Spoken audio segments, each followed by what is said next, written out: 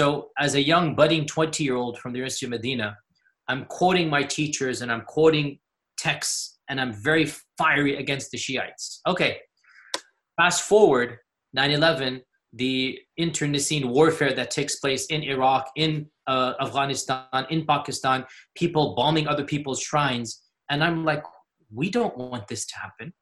I realized that clerics have a role to play in that violence, even if they don't fire the gun, but they're the ones sprinkling the kerosene.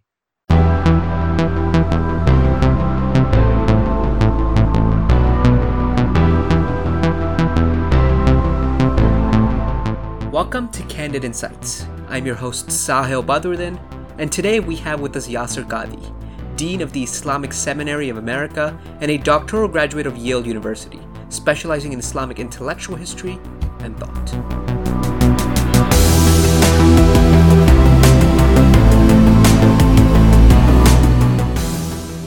Dr. Qadhi, thank you for joining us today.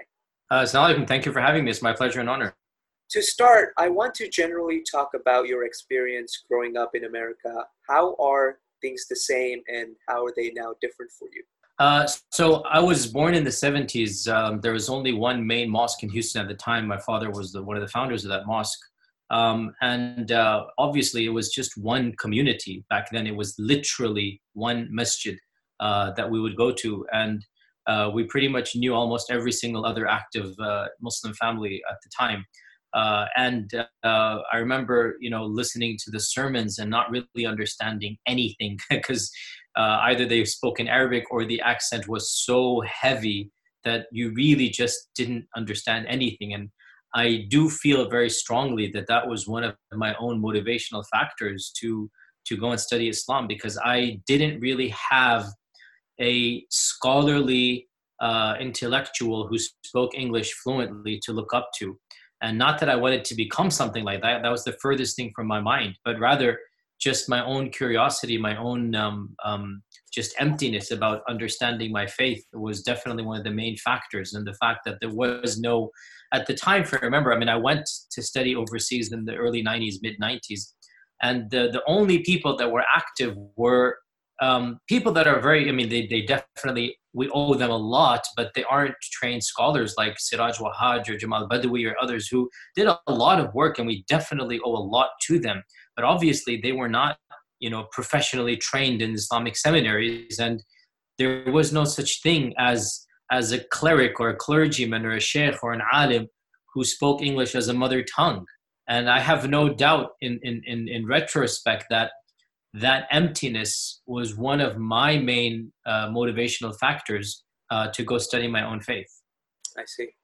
Have you seen the way in which Muslims define Muslimness evolve in the last 20 years? There's no question that there's been a huge impetus to reclaim our narrative. I think that 9/11 was a huge catalyst for within the community. Obviously, it was a very big tragedy from without, but 9/11 was a very huge wake-up call for almost all of us to understand that this is our land and we need to plant, our own flags and reclaim our own narrative. We need to take the charge of how the media defines us and how we are portrayed. And it was, I remember pre-9/11 very well because I was giving my sermons pre-9/11. I had begun my quote-unquote professional career as a cleric pre-9/11. And I remember the seismic shift that took place. A lot of clerics and preachers, they kind of sort of had a paradigm shift, and I was one of them, where we understand that there's a lot more at stake than we had previously understood. And we understood as well that we need to indigenize. That was something that was foreign to us back then. We always thought Islam is something exotic and external, even as Muslims. And we understood that in order to pass Islam down, we have to indigenize our religion and make it more American within the framework of Orthodoxy, if that makes sense. I don't know if that makes sense or not. Mm-hmm. That makes sense. And then what would you see as markers of the Muslim identity for Islam in the 21st century, both at the general level and more specifically in the West? I think one of the main shifts for me, and I think I speak on behalf of a lot of people as well, if you listen, I don't want to mention other clerics and preachers' names, but if you look at the discourse pre-9/11 versus post-9/11, I think the understanding that America is our land and that we are here for the long run, and that we do need to develop and foster a sense of attachment and ownership.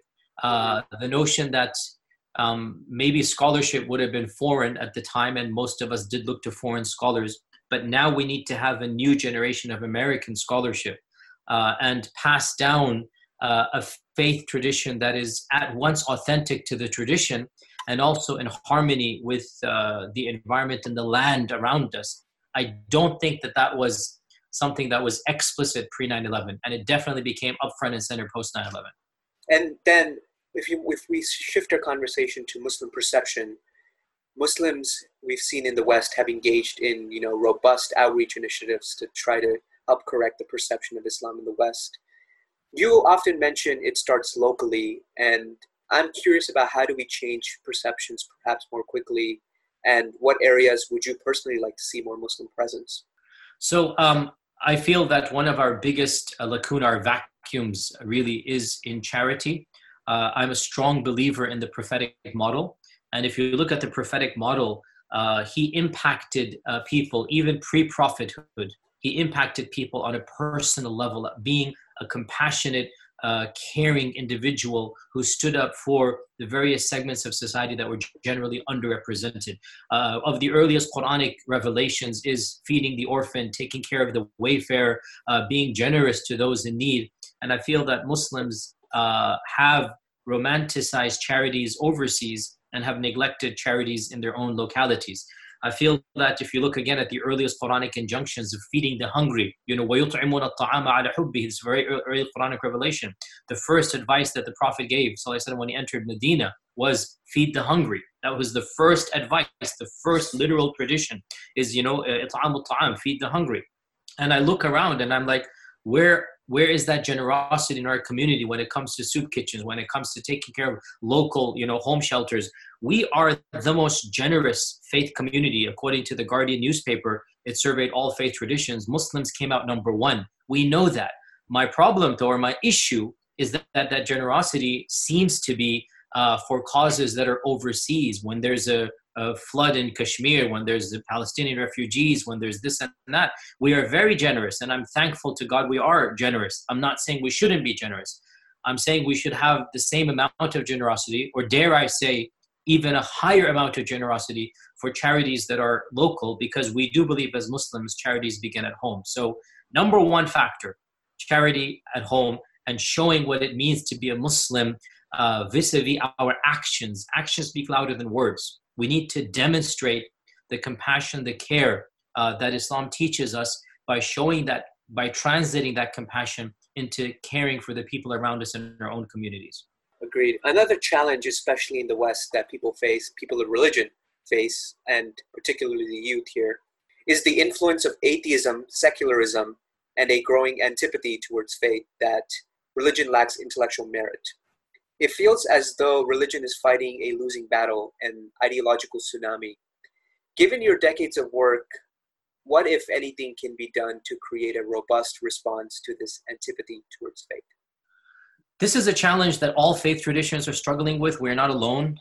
Faithful Christians, faithful Jews, people of all faith traditions, they're seeing the rise of agnosticism and atheism in the next generation. As you said, a tsunami wave, and it's very aptly put, a tsunami wave is hitting all faith traditions. And that's not something that I saw growing up at all. I mean, literally, it was almost non-existent. Actually, let me rephrase and say, I don't even know of a single case when I was growing up in my own extended circle of friends of a person publicly renouncing the faith. That just didn't happen in the early 80s, mid 80s, even, to the 90s. It was very rare. Even though in college, of course, I met such people, but very rare. What I see now is that it is quite normal, and it's becoming something that almost every family knows of, at least one family member or at least an immediate friend who has basically left the faith and become agnostic or atheist. What is the solution? I wish there was an easy one. We're all in this together.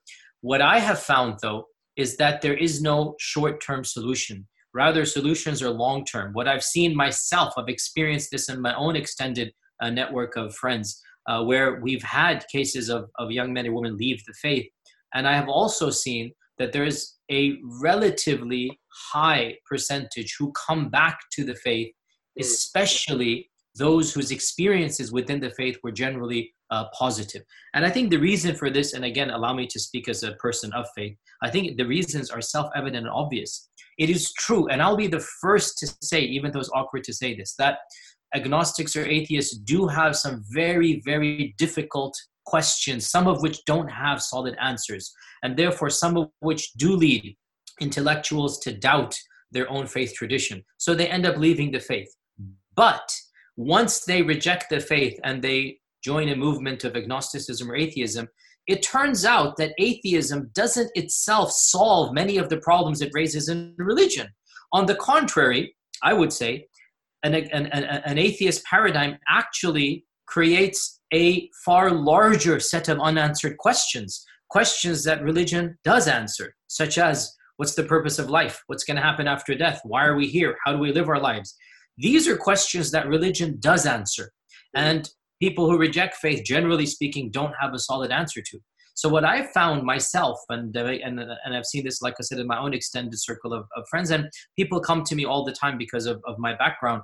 And so I would say that there's no easy short-term answer, but that we continue to provide robust intellectual responses to the best of our ability. And then frankly, just put our trust in God that if a child is raised with proper, religion, proper good-spirited theology, because, I also say, and I've seen this, and I'm sure you have as well, a lot of times agnosticism and atheism is actually a rebellion against the cultural religious environment that the child has grown up in. And it's about personally, I'm not saying this is all the time. Definitely it's not all the time, but not infrequently, atheism is essentially an overgrown teenage rebellion against a father or mother figure whom you don't like. And I'm not trying to be too stereotypical, but I think there's an element of truth to that as well. And it does also happen. So patience, love, correct religion, good theology, and then putting our trust in God and Allah subhanahu wa ta'ala. I think that's really the best thing that can be done. I want to talk more here about the academic study of religion. How did your exposure to the study of Islam in an academic institution like Yale University change your views about Islam or how Islam should be approached? Here I'm talking about the role of historical context in situating Muslimness and the expression and ideas of Muslim identity through time and place. There's no question that going to Yale has impacted me, and all you need to do is look at my pre-Yale lectures and sermons and post-Yale lectures and sermons. And I don't view that as a negative thing at all. I'm very happy at everything that God has blessed me with. I'm very happy I went to the University of Medina for 10 years. And I'm very happy that, I did my PhD from Yale. It took me 8 years, 5 years of in-residence, and then 3 years after that. And that has shaped me. That combination of 10-year seminary training with an 8-year education at Yale, along with my life experiences and preaching and teaching at a very, very high public and international level, it's really made me who I am. And I'm very grateful for every single facet. I don't think it's fair to say I'm only the product of Yale or I'm only the product of Medina. I am the combination of all of that.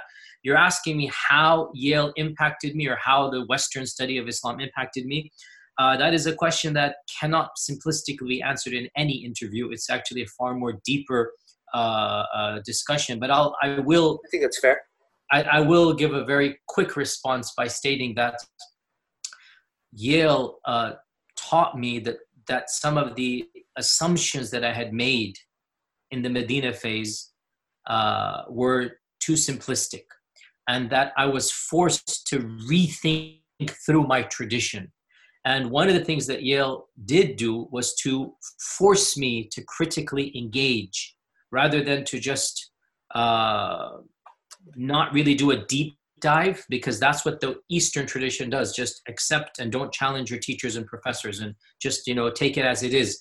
And of course, there are no holes barred in the Western tradition, and you're forced to, as you said, contextualize and do a deep dive.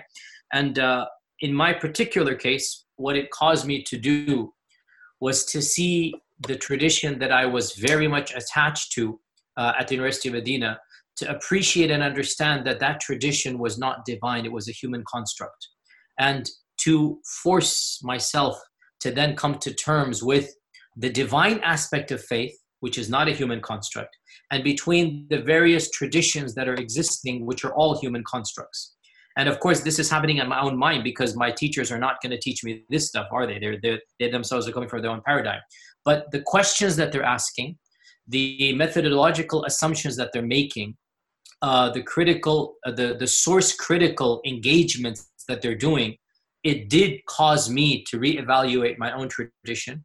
And it caused me to realize that the divine religion of Islam transcends any human tradition that is attempting to link to it. Does that make sense to you, or am I being too... No, it does. It does. So it's really about where these ideas come from, and then also how they affect later ideas too, and things like exactly. that. To understand that. So of course, there has to be a red line that you don't cross if you're a believer.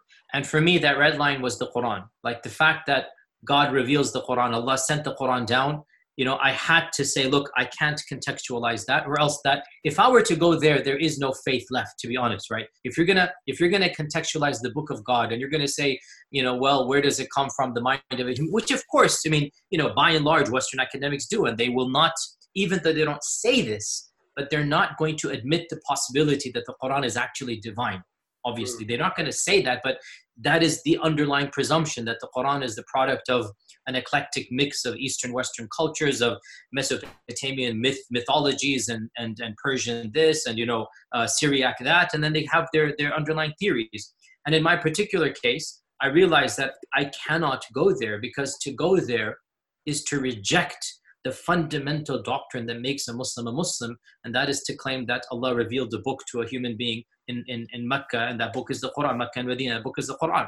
So I actually put a red line. I'm not going to go to that level, and I'm going to accept the Quran to be the book of Allah.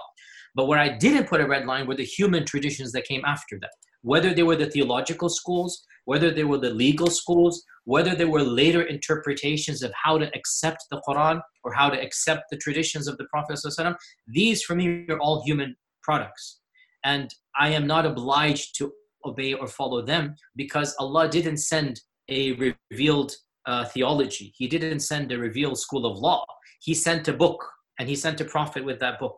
And how people interpret the book and how people interpret the Prophet ﷺ, that is a human endeavor. And I feel that I'm not obliged to follow those human endeavors. So Yale definitely taught me that my tradition that I came from is but one tradition, and it is not a divine tradition.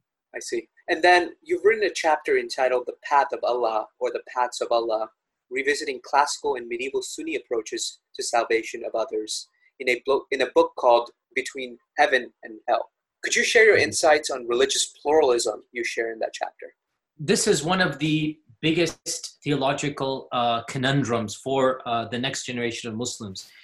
If you study classical theology, if you study early medieval theology, the topics that are brought up are frankly completely irrelevant to the average Muslim. The attributes of God and the advanced issues of predestination, these are things that are pretty boring and been there, done that. The issues that are troubling the modern Muslim mind are very different. And I would say number one on the list is salvific exclusivity versus inclusivity. In other words, how do we explain the notion that only Muslims are going to go to paradise when we clearly meet people of other faith traditions that are genuinely sincere? They're very nice people. They might have a lot of good deeds. They're living in a world that is disconnected from ours. How can we say that they're just going to hell unconditionally? And the paper that I gave is actually as a presentation. It's based on a presentation at an academic conference that took place, I want to say 2008, 2009, which was basically convened with all of the big names in Islamic academia. I was just a grad student at the time. It was a very daunting conference for me to be the young graduate student. And pretty much all the other names there who were far senior to me, literally double my age sometimes at that time frame, were claiming that the Quran is preaching that salvation can be found outside of the faith. And the paper I presented was trying to maintain the Quranic integrity while acknowledging the very difficult problem of there being good people outside the faith. And it is an academic paper, you can read it. the way that I did that was to claim that the Quran itself does not preach that salvation is found in other faith traditions. I think that's a very big stretch to make. The Quran is very explicit. And of course, it kind of is counterintuitive. If God reveals a book and says the purpose of the book is you don't have to follow the book, it's kind of illogical. Why would God send a prophet? And the prophet is saying, you don't have to follow me, follow anybody you want. That kind of sort of defeats the purpose of sending a book and sending a prophet, or revealing a book and sending a prophet. At the same time, the argument I made was the following. The Quran is speaking in generics. There is one path that leads to God. The Quran is not negating that people on other paths might not individually be forgiven. That's an exception. So we speak in generics. We speak in generalities. There is one path that God intends to lead to paradise, and that is the path of Islam. There are people that claim to be on the path, i.e. Muslims, who might not be on the path in their actions. So no Muslim can claim, I am going to paradise. As well, there are people on other paths, Christianity, Judaism, other paths. The path does not lead to paradise, but people on that path might individually be forgiven because of extenuating circumstances, and God will be the judge. So we don't speak of individuals, we speak of paths, and that was why the title is called The Path to God or The Paths to God. And my conclusion was there is one path to God, but nobody can be guaranteed that they're on that path, except Allah knows who's on that path.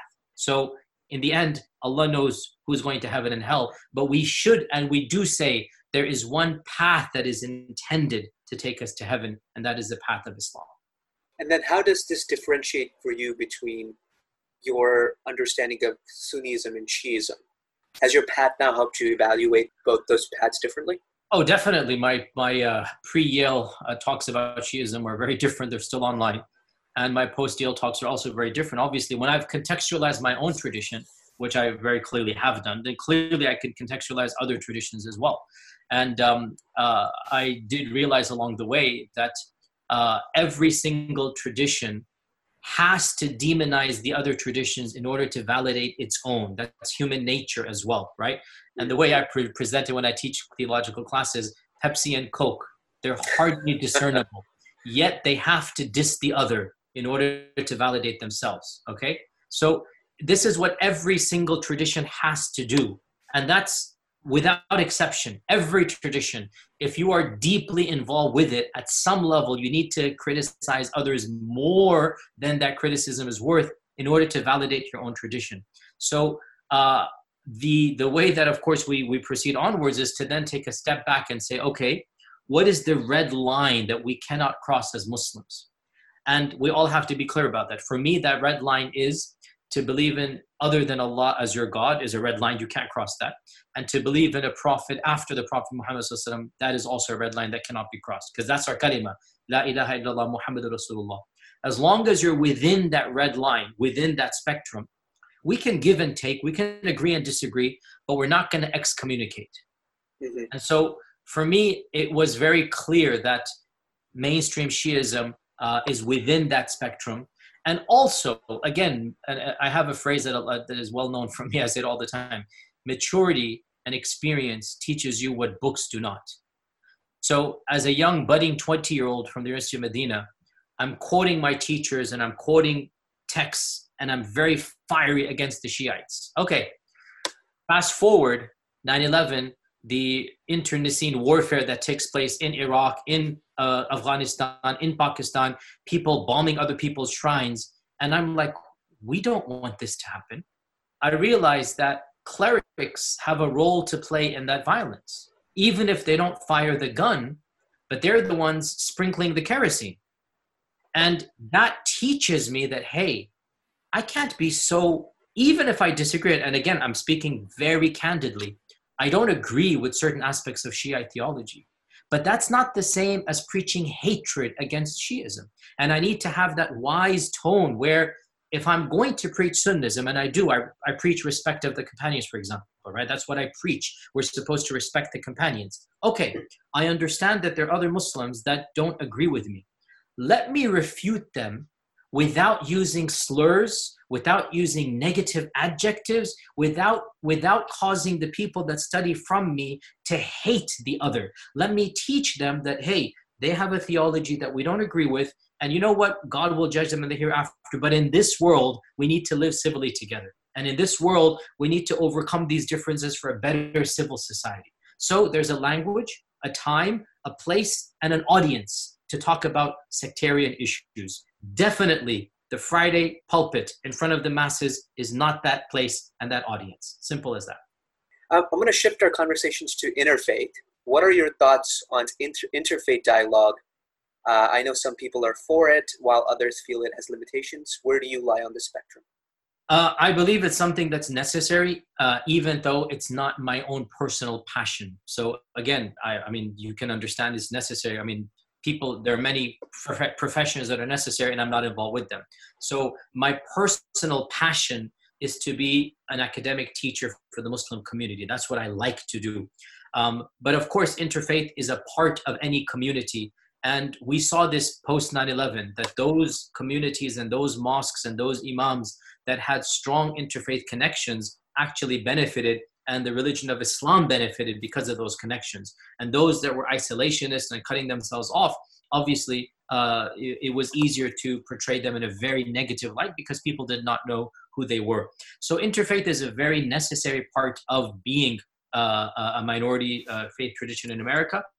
And I do believe that if we want to be successful, we need to establish ties with other faith organizations. I also believe, going back to my first point with you, when you asked me about, or the second point about what needs to be done, this is an ideal opportunity for multiple faiths to come together and work together for the common good. Everybody is for soup kitchens. Everybody is for helping the homeless. Why can't multiple faith traditions come together and demonstrate in a godless world what happens when you believe in God? In a materialist world, what happens when you are a believer in a faith tradition? Show the positives of being a faithful person to God in a world where that is becoming the minority. So I'm a strong advocate, even as I say, look, we can't do everything, on ourselves. And in my own personal life, as you're aware, I'm much more involved in teaching and preaching than in interfaith, but not because I don't see the need. It's simply because we all have our fortes and our personal passions.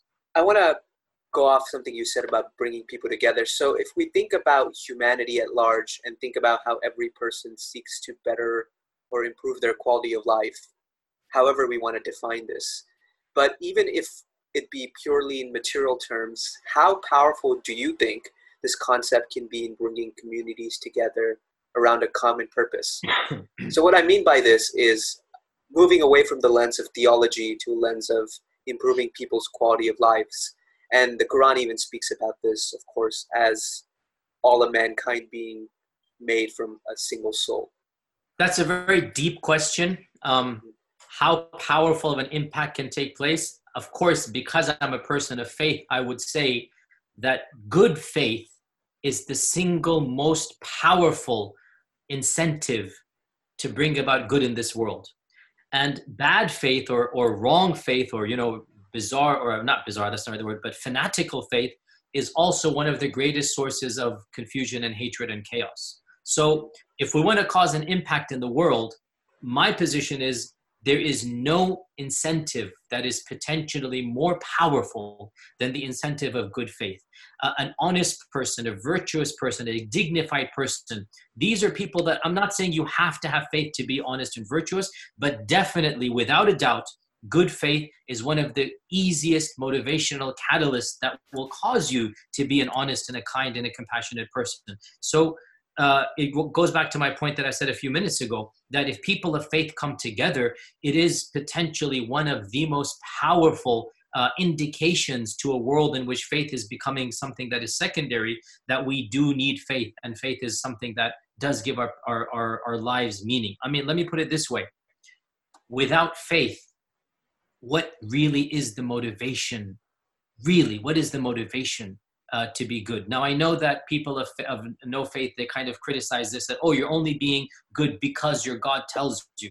That is a somewhat valid criticism, but let me flip it around and say, okay, without God in the picture, without that benefit of doing good for a higher cause, what would be the motivation? And look at statistics. Generally speaking, people of faith are the most compassionate and the most charitable. And that's statistically proven. So I do think that there's a lot of positive force that can be enacted because of good faith. And I think that we need to highlight that across the board. Christians, Muslims, Jews, people of all faith traditions need to come together and demonstrate what it means to be a person of faith. Going forward, how do you understand the relationship between unity of humankind as well as the diversity inherent within it? So what I mean here is, how do you feel this may connect to the notion of respect for the other and the notion of pluralism, not just between different faiths, but also within Islam? Obviously, Islamic doctrines are very clear in this regard. There is unity of humanity that transcends race, skin color, language, ethnicity, background. And I have said very explicitly in a number of lectures and sermons that I have not found any person before our Prophet Muhammad sallallahu alaihi wasallam that was more explicit in the unity of humanity when it comes to race. The notion of there is no superiority of black over white, of white over black, of Arab over non-Arab. This is something that you do not find it in pre-Islamic civilizations. Indians thought they were the best. The Romans thought they were the best. The Chinese thought they were the best. Every group is looking at itself that we are the pinnacle of civilization. Or at least there's this notion of some superiority. The Arabs thought they were the best, right? The Arabs thought that there's nobody better than us in our poetry, in our chivalry, and this and that. And for a person like the Prophet ﷺ, who was born from the best of the best, the Quraysh, the tribe in Mecca, he had everything. He had privilege. For somebody within that time frame to say, hey, this person from Africa and this person from Rome, Suhaib al-Rumi was Roman, Bilal was from Africa, and Salman was from Persia. For him to say, all of us are the same, and the only thing that separates us is piety. I have made a claim that I've never found anybody before the coming of our Prophet ﷺ that was as explicit in the unity of humanity from the race or the cultural paradigm.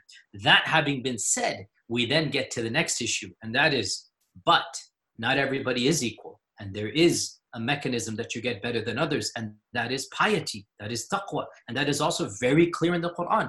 We all have the potential to be better than others via our inner piety, our God consciousness, and therefore there is the notion that we want to be better than others, but that betterness doesn't come because of our social background, because of our economic status, because of the bank account that I have, or how large of a credit my credit card has. All of that is completely irrelevant. As the famous tradition of our Prophet ﷺ said, that God does not look at your shape or your features or your skin color. God looks at your heart and your good deeds. This is an authentic saying of a Prophet ﷺ. So there is this notion, therefore, that I need to get higher up. But the higher upness or the hierarchy is based upon how good I am.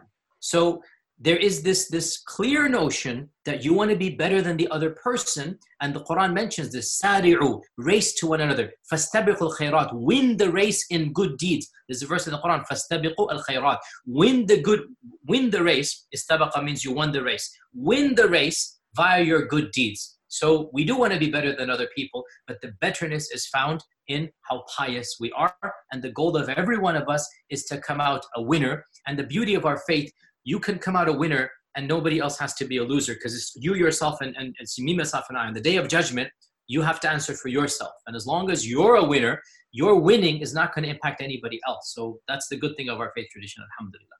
Yeah, agreed. Now I want to talk about intra-faith, Muslim to Muslim relationships. What do you think can be done to improve those relationships, especially in these times, to better support each other? First thing we got to do is to marginalize the preachers of hate. Every single strand of Islam needs to take care of its own dirty laundry. That's what needs to happen. Every single strand has within it moderate voices and fanatical voices. We need to own up to our own baggage. Now, I have moved on from any particular strand, but obviously because of who I was, I'm still associated with that strand, even if I'm not a part of it. Therefore, it becomes more incumbent on me to speak out against the preachers within my own ranks, if you like, right? And to marginalize voices that are stigmatizing, stereotyping, castigating, generalizing other Muslim strands out there. And if we were to do this and we push forward the moderate voices, that is definitely the number one thing that can be done. People that are instigating hatred of other faith traditions or other Muslims in a manner that is, and of course, what that manner is, I mean, we all have to, it's a bit of a fine line sometimes, and sometimes it's not. Like, is it a fine line to say we don't believe that Jesus is the Son of God? If somebody says, hey, you're preaching hatred there, I mean, what are you going to say to that? We don't believe Jesus is the Son of God. I mean, I'm saying it as politely as I can, And that's not the same as saying, oh, those filthy, dirty kuffars all going to heaven or hell. There's ways to phrase certain things that are different than other ways. And the same goes for intra-faith as well, where Sunnis do have, I will say Abu Bakr radiallahu anh, if a Shi'i comes and says, oh, that's hate speech, I mean, what am I going to say to that? I mean, I think Abu Bakr is radiallahu anh, and I know you disagree. So there has to be an element of common sense. That having been said, clearly at times there are preachers that cross the red line. And those preachers that do, as I said, we should not give them platforms. We should socially ostracize them. We should not let them be preaching at our masjid. So if there's a preacher that is known to be just nasty and derogatory, we need to communally come together and marginalize. I think that's one of the simplest things that needs to be done. A second thing that needs to be done is that we do need to be frank about our differences in a civil manner. We saw, and I was young at the time, but I was alive at the time, in the 70s and 80s, especially with the Iranian Revolution. We saw what happened when problems were ignored or theological issues were just brushed under. Because in the late 80s, those theological differences did surface in a very nasty manner. And I don't think that is wise. And I gave an interview for Iranian TV, Press TV. It's online, you can see it. It's one of my most highly watched interviews. And I was asked some very difficult questions by the Iranian interview. And I was very blunt. I mean, he asked me point blank, do you want to achieve Sunni Shia unity?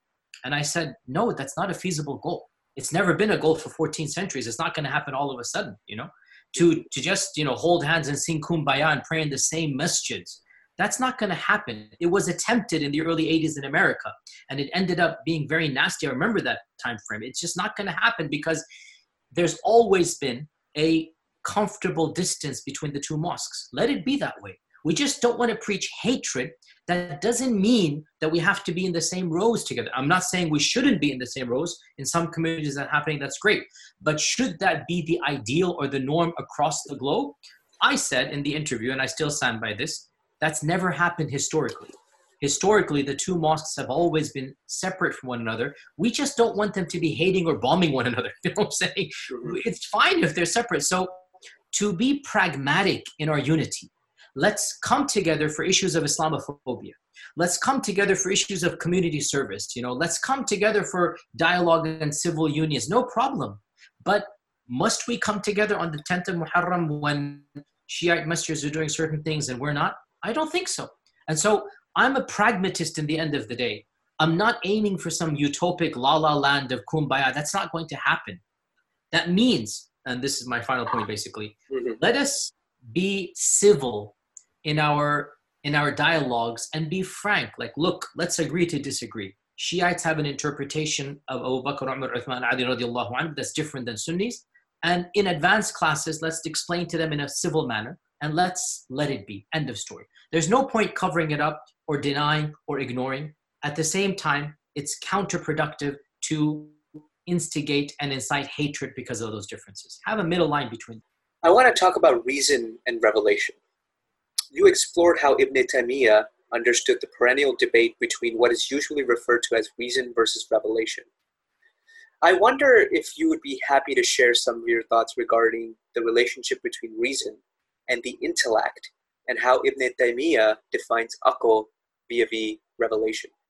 That's a very good question. In fact, the answer to this question was the primary reason why I wanted to do my PhD in this topic, because as you said, it is the perennial question, the debate between reason versus revelation, or the debate between Greece versus Athens. Each one is, Greece versus Jerusalem, each one representing a different thing. And I chose the topic of my PhD because I really wanted to do a deep dive in the mind of a theologian that I really admire and to see what he thought of this entire debate. In fact, he wrote a magnum opus on it, an 11-volume book entitled Reconciling Reason and Revelation in Islam. That's his 10-volume, 11-volume book, or raising the conflict between reason and revelation. And I really appreciate the way that Ibn Taymiyyah tackled the question, and I'm still influenced by his responses to this day because I'm very sympathetic to that paradigm. What is that paradigm? The paradigm is as follows. There can be no actual conflict between correct reason and between correctly understood revelation, because the one is a gift of God, the intellect, and the other is a revelation from God to mankind. Since the origin of both is God, there cannot be an actual conflict between the two. Hence, any conflict between the two is a perceived conflict, and the conflict is in our minds. We need to reconcile our misunderstandings. We've misunderstood one of the two. Either we've misunderstood rationale, or we've misunderstood the sacred texts. And so we need to go back to the books and work out a modus vivendi, a mechanism where both of them are still valid. And of course, by the way, we're having this interview at the pinnacle of the coronavirus lockdown, right? And I have to bring this in here. This entire paradigm is being played out in front of our eyes when it comes to how the Muslim world has responded to this coronavirus.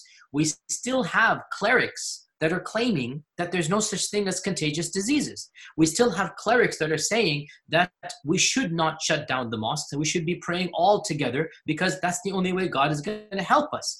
And in my opinion, that is lunacy. That is ignoring empirical evidence. And I have been at the forefront of a group of clerics that are saying, guys, our religion is not a foolish religion. It is not a religion that tells us to throw intellect to the wind. And by the way, it's Ibn Taymiyyah that's giving me this drive to say this, right? Ibn Taymiyyah, who's viewed as a very, very fundamentalist scholar, and that is a misunderstanding of Ibn Taymiyyah. He's actually a very intellectual scholar who's defending literalist understanding intellectually, i.e. he's saying if the Quran says it, then it should be true as long as intellect also agrees with it. And the way that I view the current situation with the coronavirus, the Quran never negates the existence of diseases or the existence of precautionary measures against diseases. On the contrary, it's very easy to extrapolate from the Quran and Sunnah the necessity to be cautious and the necessity to, in the words of our Prophet, tie your camel and then put your trust in God. And therefore, my position has always been that we take every reasonable precaution to counter the virus. And if that means closing the mosques down, so be it. We shall close the mosques down, because what is being asked of us is not to stop praying to God. We still pray to God in our houses. What is being asked of us is to stop congregating in mosques, and the two are not the same thing whatsoever. In your personal understanding as a Sunni thinker and scholar, how do you view the role of the intellect in understanding and practicing one's faith? The role of the intellect is that the one who does not believe in Islam needs to use his or her intellect to come to the truth of Islam. The only way to prove Islam is through the rational arguments that are presented to those who worship other gods or those who reject the Prophet. The Quran is actually using rational arguments. That in one of the verses of the Quran says that all I'm asking you to do is to think individually and in groups, that is this person a madman or not? Meaning, is the Prophet crazy or is he true? Because they knew him, they recognized him. So Allah is saying, this person, you know him. Do you think he's some lunatic? Of course he's not. He is a rational person. Believe in him. Now, once you believe in the Prophet being a prophet, once you believe in the Quran being from Allah, from God, then the role of reason is not to challenge revelation, but to understand it. That's what Ibn Taymiyyah's point is, right? That once you accept the Quran to be from God, logically, it is illogical to then challenge a verse and say, I don't understand the wisdom behind that. Once you accept the Quran, it's a package deal. Now that the Quran tells you, let's say the Quran says pray 5 times a day or wash your hands and face. At this point, reason does not play a role in accepting or rejecting a commandment from Allah. Rather, reason will play a role in understanding what does the verse say? What are the implications of the verse? What are the exceptions that might exist? So reason doesn't take the role of a challenger. Reason takes on the role of an explainer to the tradition that Allah has revealed. That's my paradigm to this day. Another personal question, if I may ask, would be, what would be a thought or a question, even a faith-related question, that you are still searching for a satisfying answer to, and for which you would even welcome other perspectives on? That's a very personal question. I don't mind sharing one of the issues that I've been struggling with for quite a while, and that is the conundrum of the sincere rejecter of Islam, because that is something that is somewhat problematic. Before you meet such people, theoretically, you are taught and told that the truth of Islam is so self-evident that anybody who sees it and is pure will recognize it. And that is what every mainstream interpretation, Sunni, Shia, Mu'tazili, Zaydi, everybody says the same thing. Like, the truth of Islam is so self-evident that every sincere person will automatically accept it once they've been exposed to it. That's theory. Reality is different. And once you interact with people, I mean, I went through programs where people have dedicated their lives to the study of Islam, right? I know most of the professors of Islamic studies who were active back in the day and still are. I know dozens of graduate students that are now professors, and they're not Muslims, and they know the faith way better than the average Muslim. Now, before I entered that world, my naive presumption was they must be evil people. How can they know the Quran and know the Prophet ﷺ and not be Muslim? They must be bad people. And of course, to this day, the average Muslim is still perplexed. How can people dedicate their lives to the study of Islam, be professors of Islamic studies, read the Quran, and not be Muslim, unless they're, people that are out to destroy the faith? So there's this notion, how can you be that? Now, of course, when you enter that world of academia, you end up meeting dozens and dozens of people, getting to know them very well, traveling with them, interacting with them, having back and forths with them, deep discussions of a philosophical and theological nature. And you come to the conclusion that there are many amongst them who are genuinely searching for the truth and genuinely sincere. And for whatever reason, they don't see Islam the way you do. And they're not as convinced as you are. And there's some issues that are preventing them. Now, in this interview, I don't want to go down that because that's going to open a whole other kind of worms, let's just say. I mean, there are clearly some issues that they have that in their mind frame, in their paradigm, they don't have answers to. And you can try to explain from your paradigm, but they're not satisfied and they're still sincere. And to me, I wouldn't have believed that such people existed unless I interacted with them personally, which I have done. And it still represents somewhat of a problem, because clearly for those people, Islam isn't as self-evident as it is to me and you. And I wonder, and I gave a sermon about this 4 or 5 years ago, and I forgot the title on YouTube, but it's there on YouTube. And the first line was, I have a question for all of you. This is the first line of the sermon. If you hadn't been born a Muslim, do you think you would accept Islam?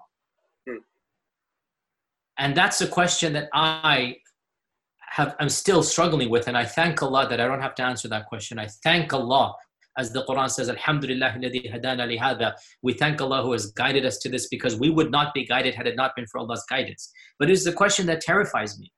Would I be a Muslim if I hadn't been born a Muslim? Would I see in Islam what I see now? Because I was born a Muslim, I memorized the Quran, I went through the experiences, and therefore, Alhamdulillah, my entire life, I've never ever had a crisis of faith, in meaning an actual crisis of faith. I've had crises of traditions, yes, my tradition being authentic or not. I've never doubted the existence of Allah in my life. I've never doubted the Quran being the book of Allah. I mean, how can I memorize the Quran? I've read it thousands of times. I mean, for me, the Quran is what has kept me firm in my faith, right? But imagine, hypothetically, if I weren't born in the faith and having read the Quran thousands of times, memorized the Quran, would I, as an outsider, having been born in an agnostic family, an atheist family, would I, as somebody who's never experienced the beauty of tahajjud, of prostrating to Allah, of knowing what it means to be a believer, because I've tasted the sweetness of faith, right? I know what faith brings, and I can never give it up, inshallah, now that I've tasted it. But I worry, hypothetically, if I hadn't tasted it, would I have seen the merits that I see now? And I wonder about those whom I know that are outside the faith and haven't tasted the sweetness of faith. And intellectually, there are some big impediments, and I can't answer those impediments. And I wonder what's going to happen to them who are sincerely rejecting, because according to mainstream, any interpretation, Sunni, 12er, Zaydi, Ithna Ashari, it doesn't matter. If you know Islam and you reject it, there's no hope for salvation. That's pretty much standard Islamic doctrine, right? How do I reconcile that with people whom I know and who are sincere? Now look, let me be honest with you. There is a group of people, and I know this about them. They are genuinely dangerous people. They want to present Islam in a very negative light. And I've met them in academia, and I know them. They have an agenda. I'm not talking about them. I'm talking about people who are genuinely curious and genuinely open-minded and genuinely sincere. And you know this because you've lived with them, you've traveled with them, you interact with them for years on end. And they've opened up to you about their own crises of thought and whatnot, and you know they're sincere. And still they're not Muslim. And that is a problem that I haven't had an easy answer for. I've tried to solve it in the paper that I wrote and others, but I don't really have an easy answer for it. So that's all I can say. I want to talk about the future and perhaps a vision you have for the future. I think when we talk about the future, we talk in general terms, but could you name a specific objective perhaps you see the world can achieve, let's say in 25 years? And what insights and suggestions would you offer that might help achieve this vision? In 25 years specifically, wow. That would be 2045. Still right. In our lifetimes, inshallah, for most of us that are still that old, Allah knows best who's going to survive this and who doesn't. In 25 years, I would hope for a world in which religiosity in general and Islam in particular is not socially ostracized. I would hope for a world that has now come to the conclusion that faith is here to stay, and that militant atheism is now on the decline, because we are now in the time frame of militant fundamentalist atheism. And I would hope that after the coronavirus and after militant atheism takes its course, that this level of hatred that this group has against all religions in general, and especially Islam in particular, I would hope that would be diminished, because it is making life difficult and awkward. I would also hope that certain strands of postmodernist liberalism also peter out, because, and again, that's a deeper discussion. We didn't get into that, but we are entering an age where lunacy is on the rise, to be honest, and people are going down avenues of self-contradictory aspects of liberalism. And again, this is a whole different paradigm, but notions of self-identity. Yeah, go ahead. It almost seems like what was once right is viewed as outdated, old-fashioned, and the object of ridicule, to quote. Actually, that's actually old school. That's actually a decade ago. We're still having that problem. We're now getting to the notion of that which was considered fact is itself becoming mocked. For example, the fact that there are two genders is itself becoming problematic. Genders biologically being a social construct is utterly ludicrous. I'm not talking about gender roles, which, okay, I understand. Genders themselves, the claim that there is no biological difference, right?